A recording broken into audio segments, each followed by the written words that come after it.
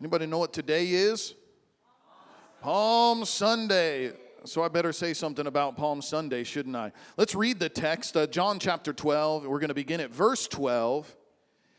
I do have my notes in the Bible app, but I'm actually, just so you guys are aware, I'm going to stop a little earlier than what I had it there in the notes. So this is what it says, verse 12. The next day, the news of Jesus went on the way to Jerusalem, that Jesus was on the way to Jerusalem, swept through the city. A large crowd of Passover visitors took palm branches and went down the road to meet him. They shouted, "Praise God." Everybody say, "Praise God." Blessing on the one who comes in the name of the Lord. Hail to the King of Israel. We sang that earlier. Hail, King Jesus. Jesus found a young donkey and rode on it, fulfilling the prophecy that said, "Don't be afraid, people of Jerusalem. Look, your king is coming riding on a donkey's colt." His disciples didn't understand at the time this was a fulfillment of prophecy, but after Jesus entered into his glory, everybody say glory. After he entered into his glory, they remembered what had happened. They realized these things had been written about him. Many in the crowd had seen Jesus call Lazarus from the tomb, raising him from the dead, and telling others about it. That was the reason so many went out to meet him, because they'd heard about this miraculous sign. The Pharisees said, "There's nothing we can do. Look, everyone has gone after him." Let's stop there. Let's pray and ask the Lord's hand on this time as we open his word together. Lord, we come to you as King, as Savior, as ruler, as conqueror and overcomer, Almighty God. And today I just ask, Lord, that you would speak to our hearts and you would change our lives. I'm asking, Jesus, that you would make this word come alive and that you would speak to us, Almighty God, what you desire to release in every one of our lives. Lord, I ask for an anointing to be released upon my life. Lord, that I would preach with authority as I ought to, and I ask that you would anoint every listener within the sound of my voice, mighty God, that you would give us eyes to see and ears to hear and a heart that receives what your Spirit is speaking today. So, Lord, I pray that you would move by your might and move by your power today. In Jesus' name I pray. Amen and amen. You may be seated. Powerful, powerful passage. I'm actually not going to spend a lot of time explaining. There's some great messages out there. You know, there is significance prophetically to the donkey. There is significance to the palm branches and even the declarations that the disciples and those who were following Jesus made. It's powerful, but you know, one of the things I love about the Gospel of John, I don't know if you're aware of this, but John was the last of the four Gospels to be written. Did you know that? It was the last of the four Gospels. And what I love about it is John gives us certain details that were not in other renditions of the Gospel. John begins to fill in some of the gaps. And one of the things that I want to draw our attention to today that maybe you never noticed is, this Passover festival, this gathering of believers in this worship of Jesus on Palm Sunday. I don't know, how many of you have ever seen a movie or a production where you've seen kind of a reenactment of this Palm Sunday celebration? Okay, many of us have. I remember growing up and watching one of those productions myself and watching, and it messed with me, man, because the same people that were acting and waving the palm branches in the very next scene were shouting, "Crucify him." And I've even heard preachers say stuff like that, but let me dispel something here today. These who were there to worship Jesus had truly come to believe that he was the Messiah. They believed that he was the coming king, and I highly doubt, the Bible says nothing to indicate this. Maybe it's just lack of actors. I don't know where we come up with this, but the fact of the matter is, even within this text, we see the Pharisees plotting to betray and crucify Jesus. So you have two groups of people who are gathered here, one to worship and receive him as the King of Kings, and another to accuse him of blasphemy and ultimately crucify him.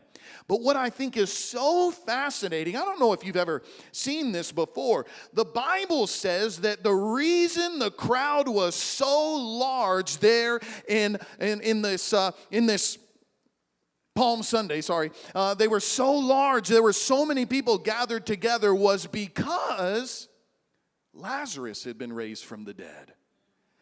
And Lazarus and people who had witnessed what had happened to Mary and Martha, these who were there and a part of this, they were the ones who were telling everybody about what had happened with Lazarus in the previous chapter.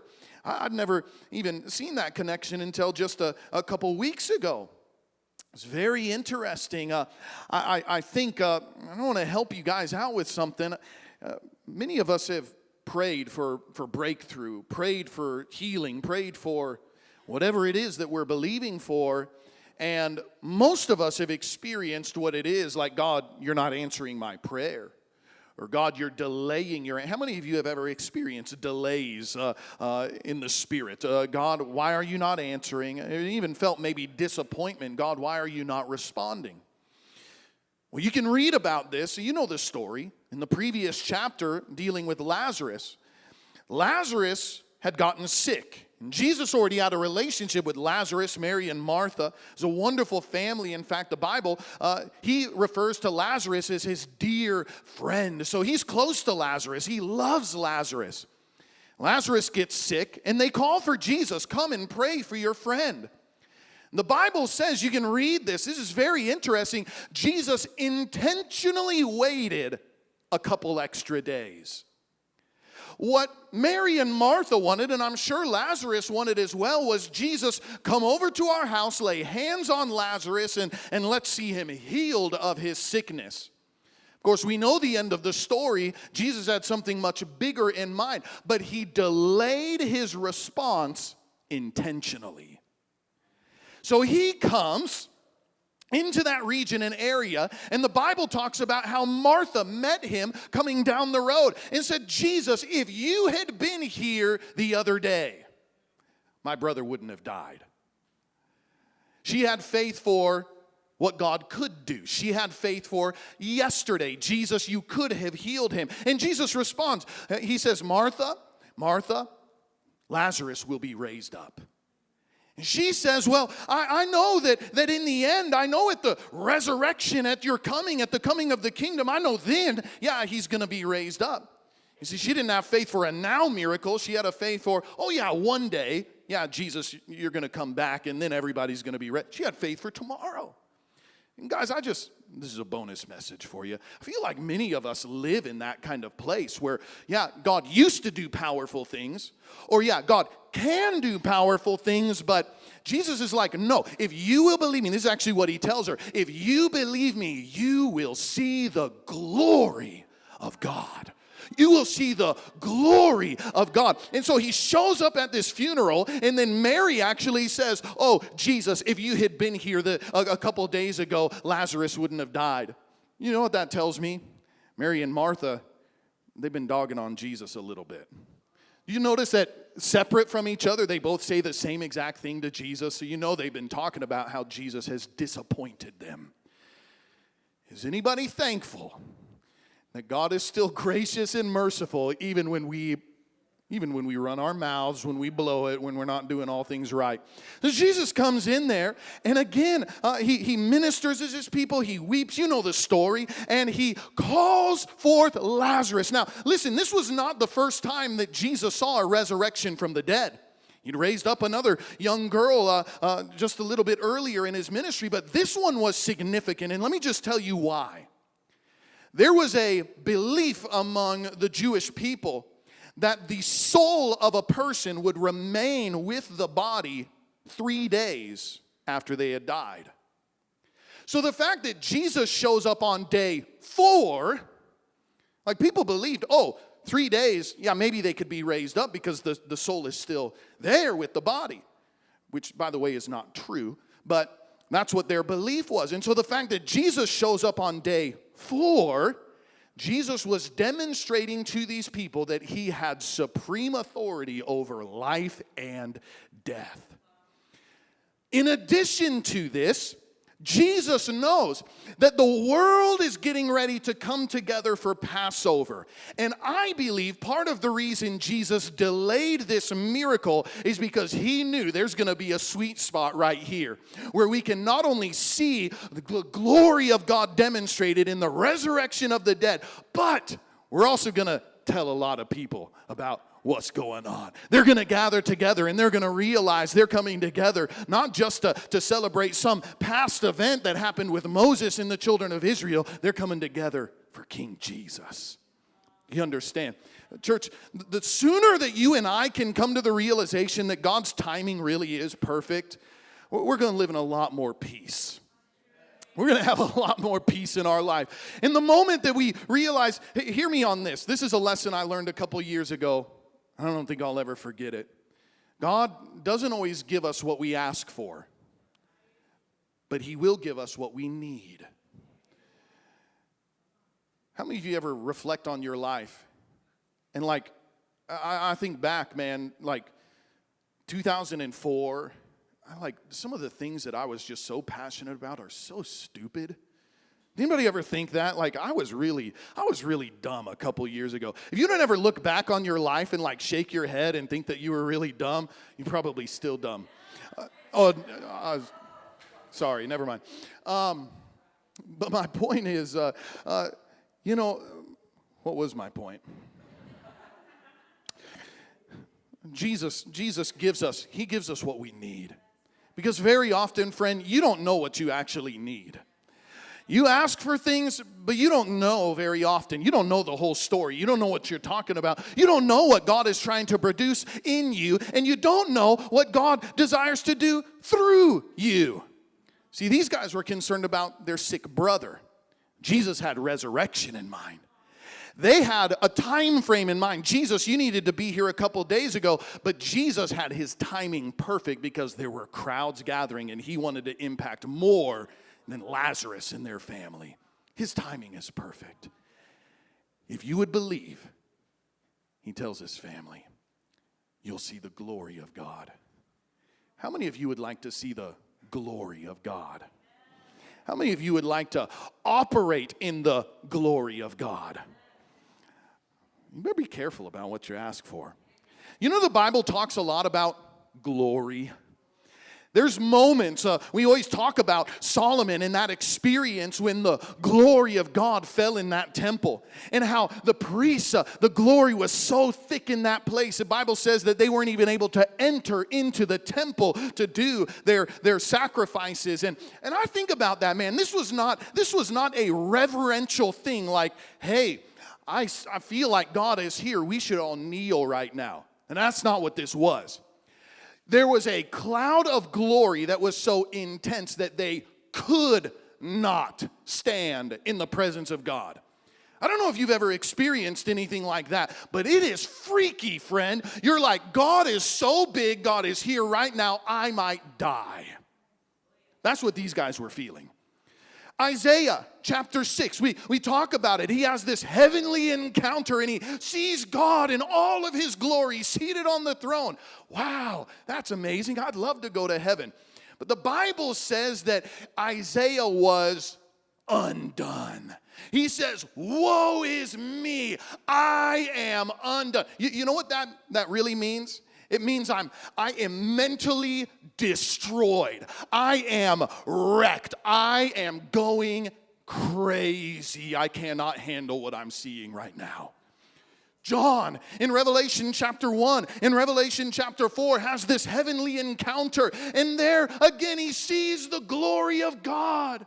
The Bible says he fell on the ground as though he were dead. He thought he died. Until an angel came and said, hey, you're all right. Come on, man, stand up. We look at these encounters and we say, oh, I want the glory of God. And I think Mary and Martha and Lazarus wanted the glory too. And Jesus said, you're going to have it. But I don't think they understood your brother's going to have to die for you to receive glory. Why am I talking about this on Palm Sunday? This is the reason that people gathered together. And something very interesting happened. Jesus is received in the town. They're hearing the testimony about how Lazarus has been raised from the dead, and many are coming to believe that this is the Messiah. He's a dead raiser. He has authority. He's a miracle worker. This is the guy who the Bible has been talking about. And then the Bible says, we didn't read this portion of the text, but I'm just going to give it to you. In verse 20 of John chapter 12, the Bible talks about how this whole group of people come to Jesus the same day. Jesus is sitting at a meal with his disciples, and there is a whole group from this crowd that is gathered together. They come to Jesus and they say, we want to meet Jesus.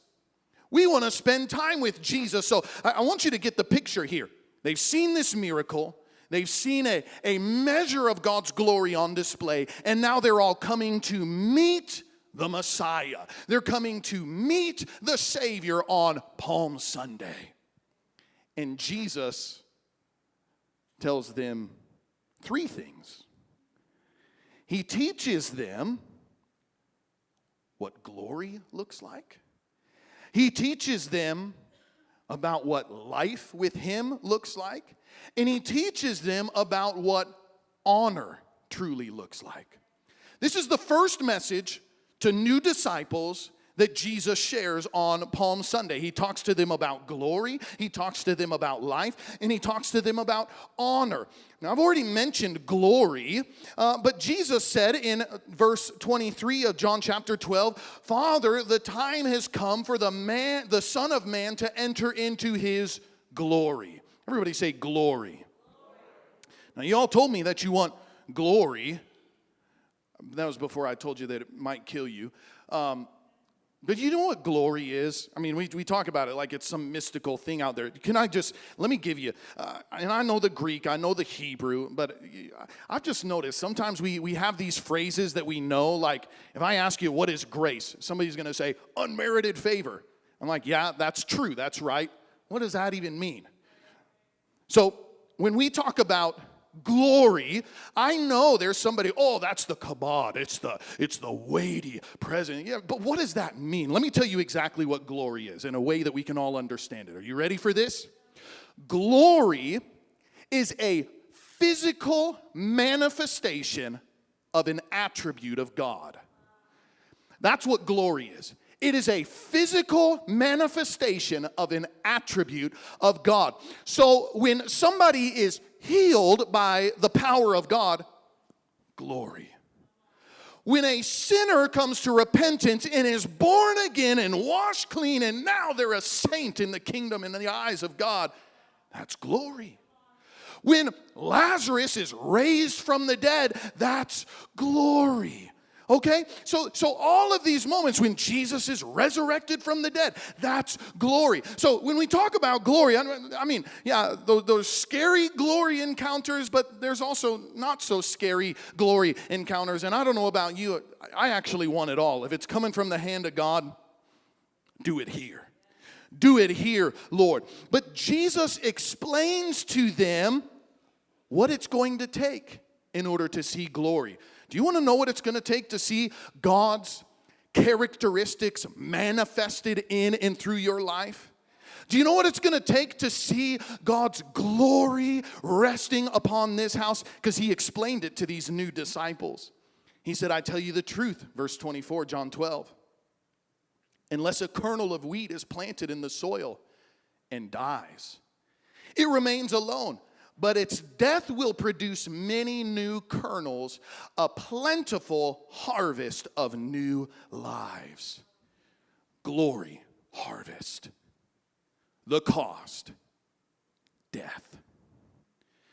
He says in verse 28, Father, bring glory to your name. I have brought glory to my name, so do it again. Some thought this was thunder. The Lord spoke from heaven. And Jesus said, the time has come when Satan, the ruler of the world, will be cast out. How many know when the devil gets cast out? That's glory. That's a demonstration of God's power. And when I am lifted up from the earth, I will draw all men unto myself. He said this to indicate how he would die. So glory was, as he's putting it right here, his resurrection. Glory was this harvest of souls that was coming in, and glory was Satan being defeated and cast down. And the cost of glory was death. Jesus prayed in John 17:22. This is his prayer meeting just before he dies.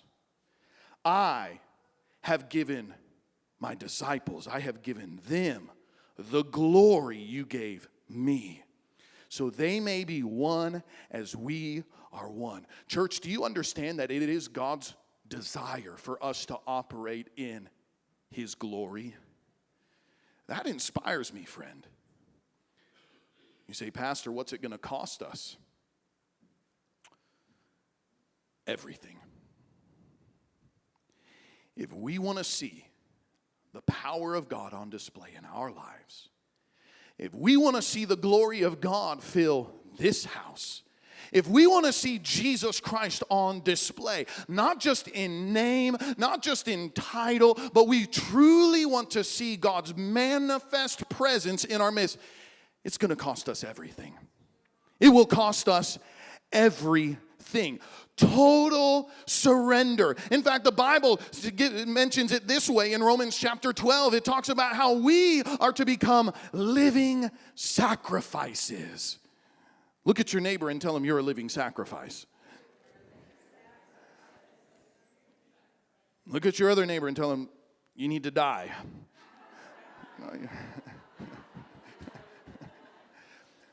This is the cost of glory, friend. This is the cost of glory. And you're saying, Pastor, this is an intense message to preach on Palm Sunday. Don't you know we have first-time guests? Listen, I know that we do. This was the message that Jesus preached the first time he had disciples gathered together. You want glory? It's going to cost you everything. It's going to cost you. You got to be a living sacrifice. Galatians 2:20, it talks about how it's not my life that I live any longer. I am crucified with Jesus Christ. It's not my life now. It's his life. This is why I pray every single Sunday, Jesus, come live your life through me. We need to die. I think about, and I was talking with my family last night about Abraham and Isaac. You know, do you ever notice, like, when we tell these Bible stories, we're always compared to the heroes in the story. Like, you never heard a story where you're compared to Goliath. You're always David, right? You never heard a story where you're compared to, Judas. No, you're always Peter, or, you're like Jesus. I hear this story about Abraham, and it was admirable. He is the father of our faith, and there are many things that we model our life after, the way that man of God lived his life. But you know who I'm really impressed by in that story? Is Isaac. Okay, for all our Bible school students, anybody know how old Isaac was when he was led up onto the mountain to be sacrificed? I hear a lot of different answers. This is almost unanimous agreement. I know you probably saw a cartoon growing up, or maybe you did the felt board thing. You guys remember that? And he was like 12, or he was, little. Now listen, if Isaac was like 6, no big deal. You're going to do what daddy says, right? He's going to tie you up. He's going to put you on there. Here, lay down here for a second. Isaac was 37 when he was led up onto that mountain. 37. He was not a child. 37 years old. I'm impressed with the fact he comes to this revelation, Father, where is the sacrifice? And he says, the Lord will provide. They get up onto that mountain, and the Lord hasn't provided the way that they expected to yet. So when the time for the sacrifice comes, Abraham didn't tie him up. He didn't knock him out, put him up there unknown. No, Isaac willfully got onto that altar. Isaac was willing to be the sacrifice that was required. And of course, we know the story, how the angel of the Lord, I believe that's a Christophany, it was a manifestation of God in that moment, stopped him. Don't harm your son. And it was stopped. Church, what God is asking of us is not just being willing to sacrifice. That's what Abraham did. But he's asking us to be living sacrifices like Isaac was. Are you willing to be the sacrifice? Are you willing to lay down your life for whatever Jesus desires? Are we willing to give it all if it means we will see the glory of God manifest through our lives and in this place? Oh, this is the first message. I feel the presence of God in this. Jesus next taught his disciples, these new followers, about life. He talked to them about glory and the cost, but he also talked to them about life and what life looks like. Verse 25, he says, those who love their lives in this world will lose it. But those who care nothing for their life in this world will keep it for all eternity. And this was not a new message to Jesus. He shared this often. Matthew 10:37. If you love your father or mother more than me, you're not worthy of me. If you love your son or daughter more than me, you're not worthy of being mine. If you refuse to take up your cross and follow me, you're not worthy of being mine. If you cling to your life, you will lose it. But if you give up your life, you will find it. Shares the very same thing in Matthew 16. Are you willing to deny yourself and take up your cross and follow me? If you don't, you're going to lose your life. But if you lose your life, you'll gain it. You'll find it.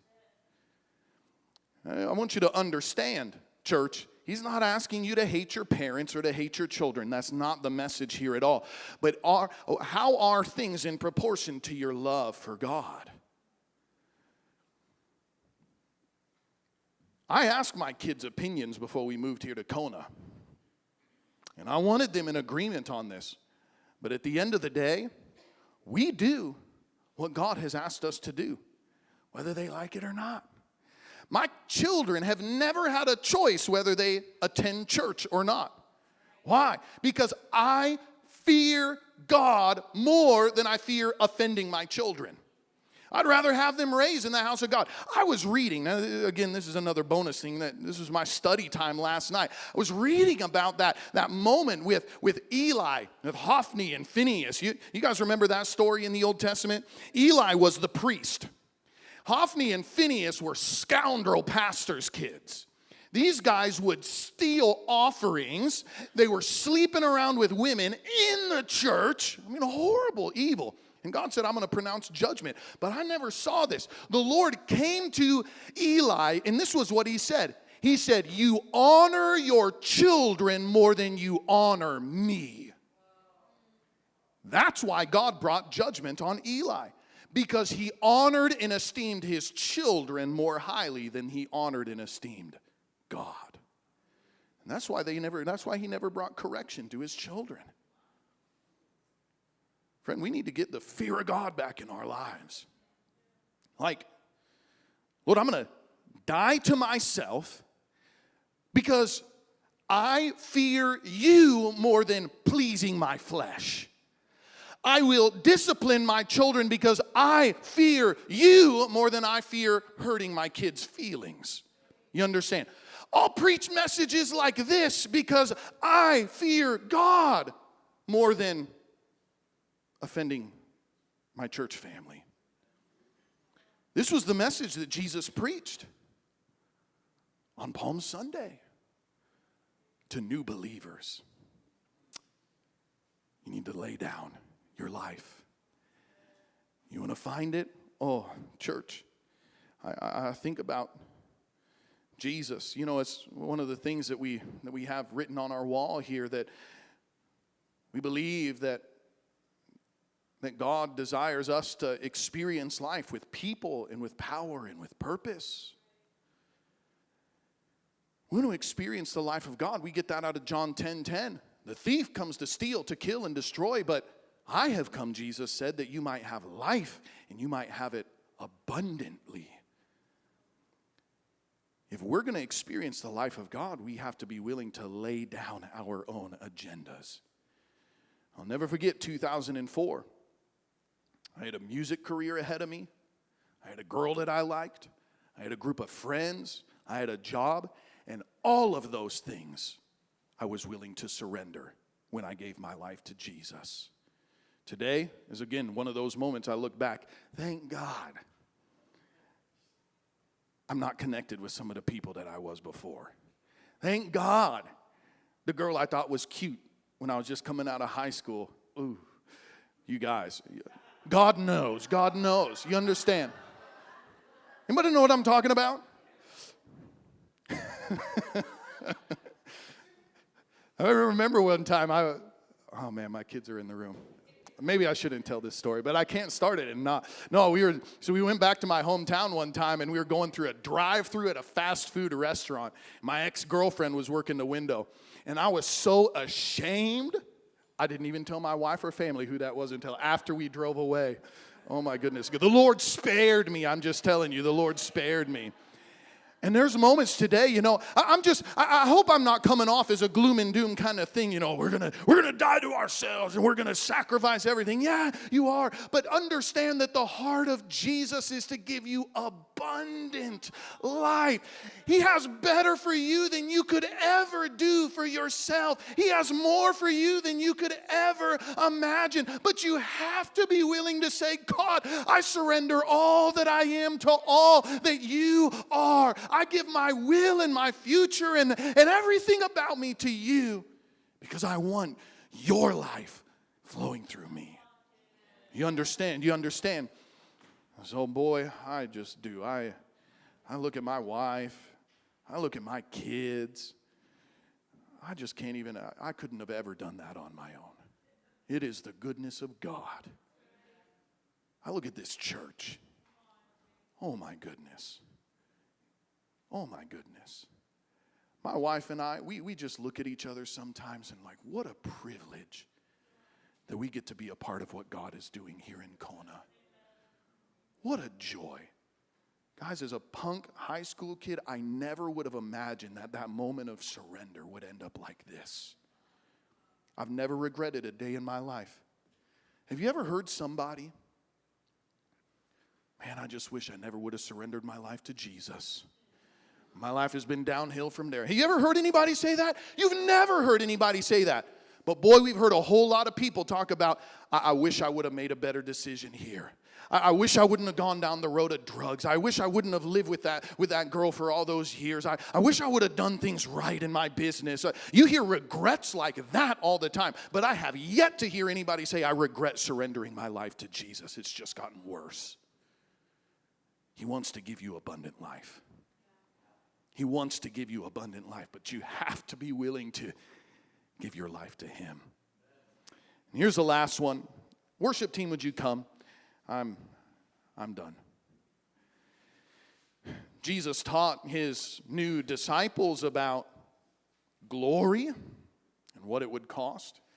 He talked to them about life and what it would cost. And He talked to them about honor. He talked to them about honor. In verse 26, John 12, He says, anyone who wants to serve me must follow me. My servants must be where I am, and the Father will honor anyone who serves me. He will honor anyone who serves me. Anyone who wants to serve must follow. I think we all desire to be honored and esteemed. We all desire recognition. And according to Jesus, the way that you're going to receive honor in this life is by serving. Everything that Jesus was laying out here seems backwards in the way the world thinks. But Jesus is expressing to His disciples, this is what following me is going to look like. It's going to cost you everything. You're going to have to lay down your life. You're going to have to serve like crazy. But if you do that, I will manifest my presence in your midst, glory. I will give you life more abundant than you can even imagine. And my Father will honor you. He will lift you up. This Thursday, in the Passion Week, I encourage you guys, really dig into and take time to reflect every day this week on what Jesus Christ has done for us. Thursday is the day the Last Supper would have fallen on. The next day he's betrayed, crucified, Good Friday. And of course we'll celebrate Easter, resurrection.